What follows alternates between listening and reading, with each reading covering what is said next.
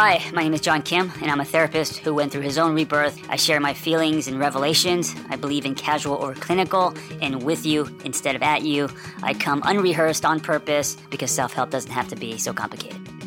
So I started running live Zoom groups during COVID as a way to help people get out of their heads and process some stuff, but also to build a community where we could champion each other's stories. It's called the TAT Lab, and that has grown into a thriving community now where we have life coaches and therapists all running multiple classes a day, everything from codependency to relationships. I run a giant check-in once a week. I'm also doing a group couples class, everything from trauma to chakras, and it's constantly changing. And one of the reasons why it's called the lab is because we are playing in our sandbox. And something that I'm super passionate about is helping people in a casual way. So it's more casual over clinical. We have a great time, and we have an amazing community. And also, it's extremely affordable. So check us out. There's no better time to grow than right now. Go to my Instagram at The Angry Therapist and click on my bio link, and we will see you in group. She made the transition from corporate to wellness after years of doing her own inner work, while always feeling like she was teetering on the edge of burnout.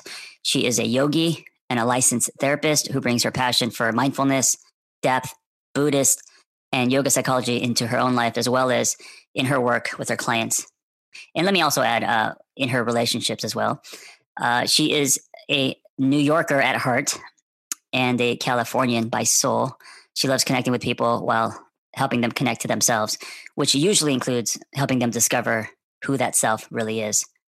She is also my girlfriend, Vanessa, Bennett. Are you Your there? baby mama. Don't forget that. Oh, my baby mama as well. I guess my first question is, are you still attracted to me?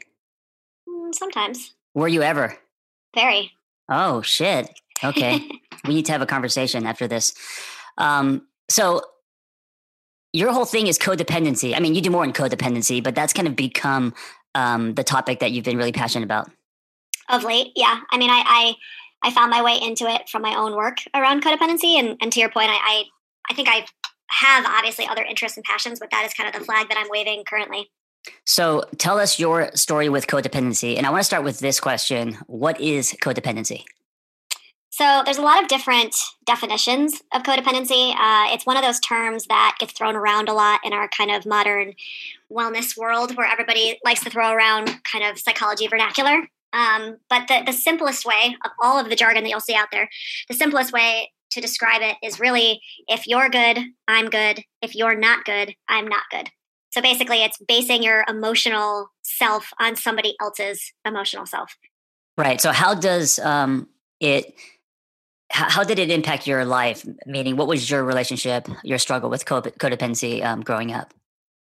Well, I didn't even know I had a struggle with it, nor did I even know what it was until I went to therapy for the first time at 25. And I was just not happy in my life. I was in New York. I was doing the grind. And I was just kind of angry and resentful and always felt like I was ready to just throw my hands up and say, fuck it all. And started realizing that the relationship that I was in at the time was very codependent, and that my upbringing as a child really primed me for the codependent behaviors that I was struggling with. And it took that therapy work, working with that therapist for about 2 years for me to really wrap my head around it, understand it. I went to Al-Anon as well, to not only understand myself, but also understand how it impacted me showing up in all of my relationships. Do you think there's a relationship between codependence and addiction, addicts? Yes, 1,000%. Yeah. Yes. I mean, I always say that when I teach classes around codependency, I always say the kind of old guard, if you will, of the codependency world and research is really very like addict codependent. And that's kind of the box in the house that it stays within. I do believe in the last probably 10 plus years, the research has shown that codependency, you don't have to be in relationship to an addict to be codependent. You don't have to have been raised by an addict to be codependent. I would say the vast majority of people that I've worked with always have some sort of codependent behavior that they struggle with. But you can't get away from the obvious connection between addiction and codependency. Yeah, absolutely. And I have a addiction in my blood. Many times in my life, I thought I was an addict. So it's never ruined my life, but I definitely have addictive tendencies. And I think that in my life, I've attracted many codependents. It's almost like there's this strange, energetic, instinctual draw between the addict and the codependent. And I think it's partly because the addict, they say when you start using, your growth is stunted, right? So it's almost like, and also me being the youngest, I've always been kind of enabled. I've been a late bloomer for sure. So people have always taken care of me, and so I think I put that energy out there, and then women who are codependent find value in taking care of someone. So me being taken care of has always been, what I call the sticky. It's been what's happening underneath that we may mistake for attraction. Right. Yeah. I mean, when you say that you have addiction in your blood, I like to just use the term compulsive behavior, right? Yeah. Like it doesn't have to mean, I always talk about how addiction is a very broad word, right? You can be an addict in the normal sense, obviously drugs, alcohol, but you can also be a codependent, which is an addict. That's a behavioral addiction, right? Or you can be addicted to video games or social media. Those aren't substances, but they're definitely addictions. And I think that when I left my last relationship with somebody who was a functioning alcoholic, and I swore to myself I'd never do that again. And then I met you and I said, oh my God, he doesn't drink. This is amazing. I've solved it. I've cured my codependency. And then I realized, obviously, getting into the relationship with you, that you actually are a very compulsive person. And so I said, oh, there it is, right? It still shows up. I don't think we ever get away from it. We just make healthier choices along that journey. Are you saying you want a refund? Is that what we're getting at? Maybe a partial refund. A partial refund? I get to keep the product, but I also get some of the money back. I'm also Korean, so there are no refunds. So let me ask you this, because, I also feel like everyone has kind of their own definition of codependency. So for me, I thought codependency, because I've struggled with it as well, meant that I'm dependent on someone. I feel like you and I have struggled with codependency, but from the opposite side. So I've been codependent with women in my life where I define that codependency, that sticky, as love. And, if I go down, you go down with me. We're not two people, we're one person. And that's what makes it so romantic and, makes our love so special. Losing yourself in someone else, all of that. You see codependent a little bit different in that it's more about, is it rescue or making sure the other person is okay? Yeah, rescuing is one. That's one of many different symptoms, if you will, of codependency. But it's definitely only one. So I think you're right. I think it shows. I don't think we see it differently. I think what I like to talk about is that, let's say there's a laundry list of like 20 symptoms of codependency that I usually cover in my classes. You might struggle with numbers 1 through 3 on the list, and I might struggle with number 7 through 9. And in the relationship with me, you might struggle with 1 through 7, but in the relationship with, say, a friend or your parent, you might struggle with 6, 7, and 8, right? So it doesn't look the same for everybody across the board. And you might only struggle with one of them, or you might struggle with all of them, and they fluctuate based on the person that's standing across from you that's triggering the response. So it's not as simple as just saying, this is how it looks for me. It's a little bit more complex than that. Yeah. And so what do you think it does when you are, and so of course there's a spectrum of how codependent you are, but if you are very codependent, what are the consequences of that? What happens? Well, I would like to say the number one biggest consequence is living a life that is severely inauthentic, and also one that is filled with bitterness and resentment. Mm-hmm. And I think a lot of codependents, myself included, when we're first told that, you're controlling, manipulative, and resentful, it's a kind of a blow to the gut. I like to tell people, if you're ready to do the work around your codependency, you have to get ready to hear some stuff about yourself you don't want to hear. You got to get a thick skin, because it's hard to hear that, about yourself. And it's not to say that, the vast majority of codependents I know are lovely people. We also make up the majority of the caretaking careers out there, therapists, nurses, teachers. But we do it with a kind of a lining of resentment. And so we walk around all the time just upset and angry at everyone around us for not being able to fill this void, not realizing that we're causing the void by relying on other people to fill it, right? Can't talk. What happens if most of your life you've been codependent and you lay these tracks where, you're losing yourself by helping other people, you rescue, all of that stuff, put your needs aside to fulfill other people's needs. And so because of that, your programmed or your pattern is being resentful. Then when you find someone who is not codependent, or you put yourself in an experience where there's no codependency, or at least a lot less, is there resentment residue? Meaning, I wonder if you've trained yourself, or not just you, but anyone who's codependent and has a habit of being resentful, then do you look for things to be resentful, even if they're not there, because you're so used to it? Maybe. I would say that it takes a lot of work to even get into a relationship where there isn't that dynamic, first and foremost, because codependents typically need to be needed. And feeling needed is, to them, it equates with feeling loved, right? So if they don't feel that, if they find someone who's healthy enough to not need them, right, to do things for them, take care of them emotionally, physically, all the things, then for most of us in the beginning, at least of our work, that doesn't feel like love. And so we usually don't pursue it. Yeah. So if you've gotten yourself into a situation where finally it's healthy and this person is secure in themselves and their emotional state and doesn't base theirs on yours and doesn't need anything from you other than just your love, sure, you might look for sticky where there is none, right? And I don't think it just shows up as resentment. I think that it shows up as a lot of other emotions, anxiety, feeling like you don't know yourself, feeling like you've completely lost yourself. Most of us don't even know who we really are because we've never actually strengthened that inner voice at all. Our voice has been so everybody else. We're so tuned in everybody else's voice, we don't actually know what ours is saying. So I always like to say codependents usually are addicted to drama. We're addicted to something that's going to make it feel like love and chemistry because that's what we're used to. Yeah. So I'm going to say a statement. Sit with it for a second. Let me know how it feels. You ready? Mm-hmm. I don't need you. What comes up when you hear that? It's funny. You and I have actually never done that before. That strange exercise, real time. You guys are hearing it. I didn't know that was an exercise. I just thought of it. Well, it's your truth, but it's also, I guess it was an exercise in the moment because I actually felt, even though I know we're doing this recording, I felt like a pang of sadness. Yeah. It actually hit me pretty low in the gut. And it felt really sad to hear you say that. Does it feel like rejection? A little bit. Yeah. Yeah. And I wonder how much of that is normal, because if you said that to me, I believe that I'm not, codependent. Maybe I have some tendency still, but I don't think I'm codependent to the point where I have a problem or that, I get myself in unhealthy relationships. And yet, if you said to me, I don't need you, there's like this tendency to grab or run, and I don't know if that's codependency or ego, but it's like, oh, okay, well then bye. So that's one way. Or it's like, of course you need me and let me prove to you why you need me.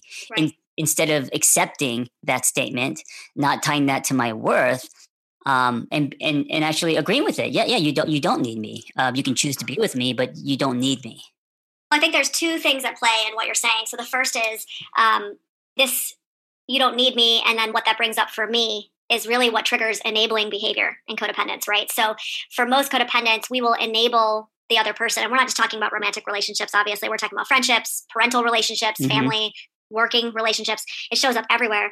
We will find ourselves enabling, and enabling doesn't have to just look like, lying about the booze drinking. Enabling can look like allowing somebody to be lazy, over-functioning so they can under-function.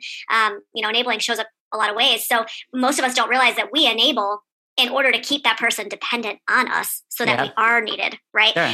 And we do that very unconsciously. But the other part of what you were saying, is also a huge fear and concern with many codependents, which is this feeling of not being needed, which we've talked about, but feeling needy. Right? So that's this huge fear that we have, which is if I tell you what my needs, my wants, my desires are, what I need from you in this relationship, you're going to think that I'm needy, right, and then you're going to leave. Does it all come down to the fear of someone leaving or the fear of someone taking love away from you? Abandonment is a huge, huge thing for codependence. Yeah, fear of abandonment. Isn't there a part of you, when I said I don't need you, that felt freedom? Isn't there a part of you that felt like, oh, well, this is one person that doesn't need me, so I don't have to take care of this person like I'm used to? In the moment, no. Right. If I sat with it and thought about it logically, maybe I could come to that conclusion after all the work I've done. But in that moment, it still feels like it did probably when I was 25. Yeah, and that's interesting. And also, this isn't something that you do every day. So, and also because, we're doing this kind of with, not scripted, you probably also didn't see it coming, which is what makes it real. And hearing that from me, I think was kind of like, oh, you haven't said that to me before. Well, and there's a constant dialogue for me in our day-to-day relationship because of my understanding of my own codependency and my patterns, which is when I find myself getting into the over-functioning, doing everything, caretaking role, which I slip into very easily and frequently if I don't keep it in check, I try to remind myself, he's a grown-ass man. He's lived this long without you. He doesn't actually need you to survive, right? Like if you didn't do the thing that you're itching to do right now, he would still be fine, right? So I think it's an important mantra to tell ourselves to check in the moment check us when we're about to do something or say something, whatever that enabling thing is, to say, why am I doing this? What's the motivation behind this? And can this person survive if I don't do this thing for them? Mostly the answer is going to be yes. Yeah. And I think there's so if you use that sentence, I don't need you, as kind of like a measuring stick, right? And so if you were in your 20s and you're very codependent and I said to you, I don't need you, there might be a reaction, meaning like, well, I don't need you either. There might be something where you're not able to sit with it, but you're either going to detach and run, give me the finger, or go the other way and convince yourself you need to prove to me or convince me that I do need you, right? So it might be one or the other. But if you have worked on yourself, if you have, processed a lot of your story and triggers and stuff, then I think you can get to a place where when someone says that, and of course, initially, there probably will be a sting, as it would be for me too. But I think the measure of growth is if you're actually able to sit with it without reacting, let it pass. And then there's a tipping point where you get to a place where you're like, oh, this is actually freeing. Wait a minute. He doesn't need me. That's empowering. That's refreshing. That's maybe the new definition of love. And this is interesting. And then, so there's almost, it goes from triggering to, oh, wow, this is new and different. And I wonder what's on the other side of this. If you're ready to hear it. Yeah. I mean, if you're ready to hear it, I think too, look, as human beings, we are meant to be interdependent on other people, right? Like there's a difference between dependence, codependence, all of these different words that we use, but we are supposed to be in relationship to others. We are not meant to, like, to use your terms, we're not meant to do this life alone, right? So it's okay to need someone. It's when it starts, I always say it's about finding the middle ground. It's about finding the gray. So codependency, a lot of the struggles is very black and white thinking. It's very all or nothing. And a lot of the work that we have to do is find out what that middle gray area feels like, looks like, tastes like, smells like, right? So for me in a relationship, it's okay to need that person to a certain extent, right? But when does it cross the line into unhealthy? When does it cross the line into codependence? That's the work that a lot of us have to do. And that's going to look different, I think, for all of us. Yeah. One of my love lessons with you, and I'm talking about this because it's actually in my book, is because we are working on ourselves, and we have our own issues and all of that, but because we're working on ourselves, because we've been through some shit, because we have struggled with things like codependency and enmeshment and all of that, going into this relationship with you, because I feel like that you're fairly a healthy person and this container is healthy, it feels kind of strange because it is healthy. Do you know what I'm saying? It feels strange. It feels strange because you don't need me. It feels strange because us being with each other is a choice. And also there's contrast and we speak different love languages, all of that. And so that's all a new experience for me. And, whenever you experience something new, first there's like the initial trigger, what's going on, maybe panic, your body's not familiar with this. And then it's like jumping into cold water, right? And then once you're able to calm down, sit in it, and actually swim, you might actually realize, oh, this is a new experience. Now it's giving me new definitions, and it's gonna rewire me. It's gonna change. It's gonna change my biology almost. When it comes to love. Yeah, and it does change you, and there's always going to be a residual, right? So I always say this when I'm teaching class. Like there are plenty of times where you and I will have like the smallest thing, like a tiff or a disagreement or whatever, or you'll come to me with some problem or issue, and my immediate go-to is still very much like, well, fuck it, it's over, it's not going to work, all right, I'm out, see ya, I don't want to deal with this is too much. Yeah. I mean, immediately, that's my go-to. And it's not that by doing the work that goes away or that changes, it's just that now, rather than feeling it and acting on it almost woven together in the same moment, I feel that, I hear that in my mind, I experience that in my body, and I'm able to take a breath, breathe into it, do what you and I just did a little while ago, which is to go, oh, I actually feel sadness. Like that's what that is in my chest, right? And put words to the internal experience and breathe into the discomfort and say, you're here to hold me accountable. I'm here to hold you accountable. That's part of the work that you and I signed up to do when we decided to do this together. I don't get to just cut and run anymore. Well, also, I when I feel that that's coming, I hide the car keys. So this is the anxious avoidant dance that we're talking about now. Yeah, I agree. So what you're talking about is that there's me, there's you, there's this thing we're building, and this thing that we're building almost becomes greater than each other, where things like running or old patterns are prevented because of this greater container. Yeah. I think that's a really good way to put it. Yeah, that's really interesting. And this is why I tell people, this is where the whole thing, swim past the breakers, comes from. And it's not something that I've been talking about, since I became a licensed therapist. It's something I've been talking about recently. It parallels my story and my revelations. And also, I think with love, and this is more looking at through a spiritual lens, it's not like, I don't feel like I've learned, everything about love. I think until we die, we're going to constantly have revelations about love. And as we change, our lenses change. What we want changes. What we put weight on changes. And so it's not like, we've reached the island. It's just new and different and evolving. Yeah. And as you were saying that, I was thinking, I hope so, right? Like, here's hoping that we continue to evolve and continue to grow and change. And not everybody feels that way, and I do think that one of the struggles with codependency is also realizing that for many of us, we're drawn to people who need us to take care of them, but don't actually want to grow. They don't actually want to change and evolve. And part of it is realizing that, not blaming them for that, and letting them be, right? Loving them from afar, not allowing yourself to get lost in the desire for them to be somebody different. Or, if only they loved me more, they would stop doing X. Or if only I was worth more, they would stop doing Y. And realize, go ahead. One of the hardest things for me with codependency is, so healthy love can be boring, codependency to me is like, that sticky is romantic and sexy. Losing yourself in someone else is what I thought true love was about, in high school, when you lose yourself in someone else and you're ditching classes and nothing else matters and you want to be with your person every minute of the day. That seems romantic, Well, that's all we see. That's all our society shows us is love, right? And I always say that in the Disney movies, the movie always ends at the marriage.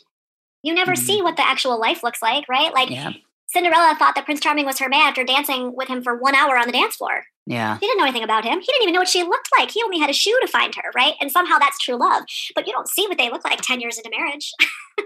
Yeah, absolutely. And one of the things that scares me about evolution is it's almost like you got to get to a place where you're letting go of the love. It's almost like you have to build it as best as you can, and then you have to let go of it. Because if you hold on to it, there's a chance that you'll snap back, or that you're grabbing instead of holding. And letting go of love and allowing the love to take its own form is terrifying, because there's also a chance that you could lose it. Sure. There's also a chance that you could lose it if you hold on to it so tightly, because you're lost in it as well. Because you and I have both experienced those kinds of loves, and we're not in those relationships anymore. Well, there's a greater chance you could lose it if you hold on to it too tightly, because one party will outgrow it, or it feel claustrophobic and it won't match their growth.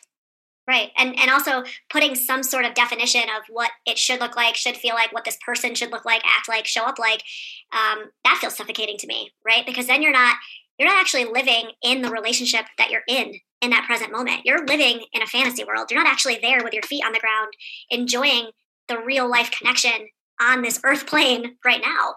You're living somewhere else. That's not reality, And also, I'm not going to speak for Vanessa, but for me, I wasn't modeled healthy love. So my parents are old school Korean, and also being Asian, there's that whole like submissive. Women tend to be more culturally submissive.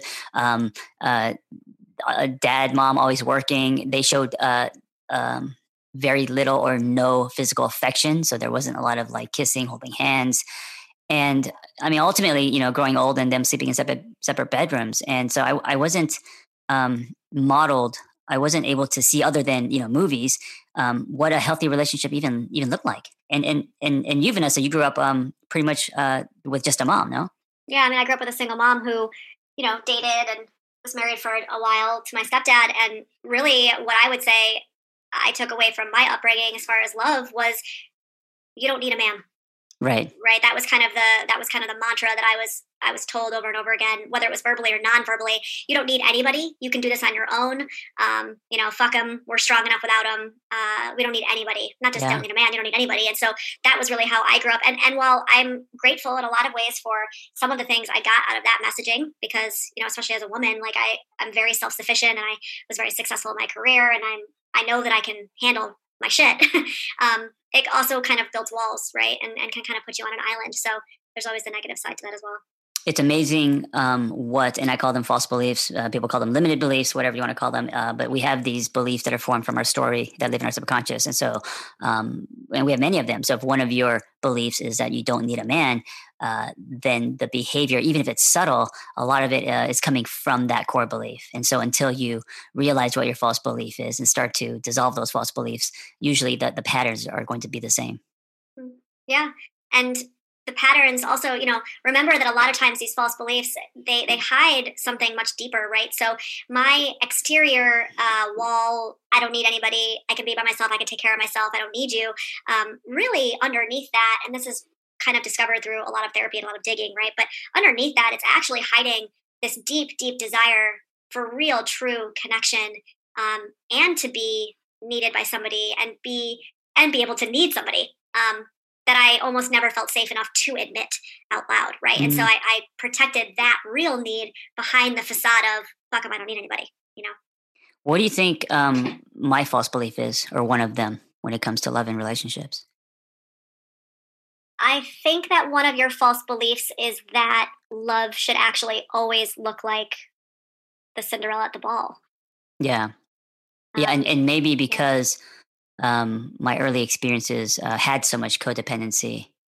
Maybe because I didn't see it with my parents. I told myself that when I grow up and start to love someone, it's going to be so romantic, and I'm going to write her name in the sky, and we're going to hold hands every day and make love every minute and all that, Well, and I think it's important for people to understand that, not just with you, but with everybody. It's very normal and very common for whatever we grow up seeing, if in some way it feels not good to us growing up, like dysfunctional or just doesn't feel right, a lot of us will go the other way. We will push against it so hard that we'll end up in the other extreme, which is also not healthy. So again, this goes back to finding the gray, finding the middle ground. And it's not to say gray like boring, but it's to say gray like healthy, balanced, right? That's very normal for us. It's not just necessarily how you see love. It can be behavior. It can be communication styles. We see this happen all the time in the therapy room, where somebody will come in and they've swung themselves so far over to the other extreme that now they're in the unhealthy other. Yeah. So you teach, and by the way, can I just say with codependency, like anything, it's not something that you over the weekend or once you feel like you're not that codependent, that journey's over. Oh God, no. Like addiction being the devil's face on your shoulder forever. It's right there. I worked with a lot of eating disorder clients, and just because you recover from that behavior doesn't mean that when you go through turbulence or anxiety that you're not going to snap back. So if you are codependent or you've struggled with it, there's no cure for it. You're not safe from it forever because you went to a workshop or, it's something you have to kind of pedal. It's like pedaling a bike. When you stop pedaling it, your bike's going to slow down or you may crash. You're going to fall off. Yeah. And, codependency, addiction, eating disorders, they're all very much serving the same purpose, right? Which is to soothe anxiety. It is to hide. It is to numb. And what are those anxieties that we're trying to hide from, soothe, or numb? It's the anxieties of being human. It's the anxieties of attachment to other people or lack thereof. And so any one of those, it's less about how do I get rid of these behaviors, and it's more about how do I learn to sit with my human anxiety and be with it and not need to reach outside of myself to soothe, to numb, to fix, right? And that is really what the growth is all about, because you've just picked up certain techniques or skills along the way to help soothe that anxiety internally. That's all this is, right? It's something to be ashamed of. These are coping mechanisms. These are survival techniques, that you've learned, and I always say they've gotten you this far, right? Like, you're here, you've survived. So congratulations. Now you've outgrown them, and it's time to adjust and grow more into yourself, right? Into your true self. So that's really what that is. Yeah. So you teach a series of codependent classes in the lab. Tell us about some of them. Yeah, so I teach, first and foremost, I teach a 101 class. So it kind of sets the stage. It's like the 30,000 foot view. We go over, like I say, that laundry list of different behaviors, kind of the background of codependency, a little bit of the research. And so that one I do teach. I try to rotate that at least once a month so people who are new or weren't able to take it can jump into that.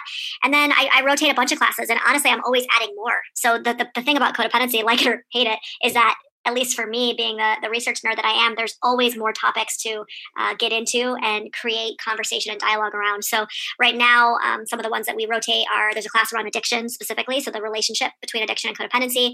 There's one around black and white thinking, around boundaries, around how upbringing can help develop codependent behaviors, around perfectionism, around self-worth. So we get into a ton of different topics, and they're always rotating. So if you miss one, you can always pick it up again in like a month when it comes back around.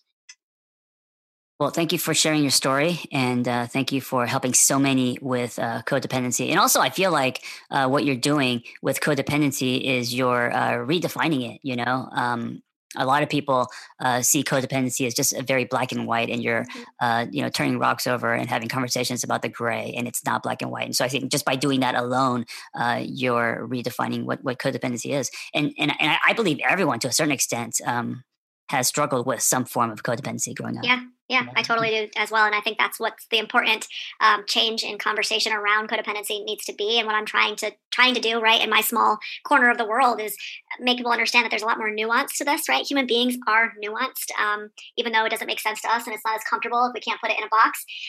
And we have to be able to look at this very nuanced stuff and say, oh, okay, I see how it affects me here, but not here, and with this person and not that person, because there's not a one size fits all. Vanessa, although I don't need you, I choose you. How's that sound? That actually sounds a lot better, honestly. Okay, good. Let's end it with that, so I get some love later, hopefully. Guys, if you are new to this platform, you should jump into her classes. What's kind of cool about this whole process is you could listen to us and then meet us live in the classes. If you are already in the classes, well, you got to get to know a little bit more about your instructor's story and who she is and why she's passionate about her topic. Thanks, Vanessa. Thanks, John. Yeah, I'll see you in a few seconds. Listen, if you are great at helping other people and you have a passion for that and you want to find personal freedom and level up the skills you already have, it's time to become a life coach. Journey coaching. When I became a coach, there was nothing like this out there. And so I developed this coaching training program alongside Noel Cordeau, Journey Coaching. That's JRNI. And it is amazing. It's 100% live. It's everything that I wish I had when I was starting out. Meaningful, evidence-based education, real people, real community, lifetime support, and business development. ICF certified. Just go to theangrytherapist.com, my website, and click on Become a Coach and explore the Journey Coaching Intensive. See you in class.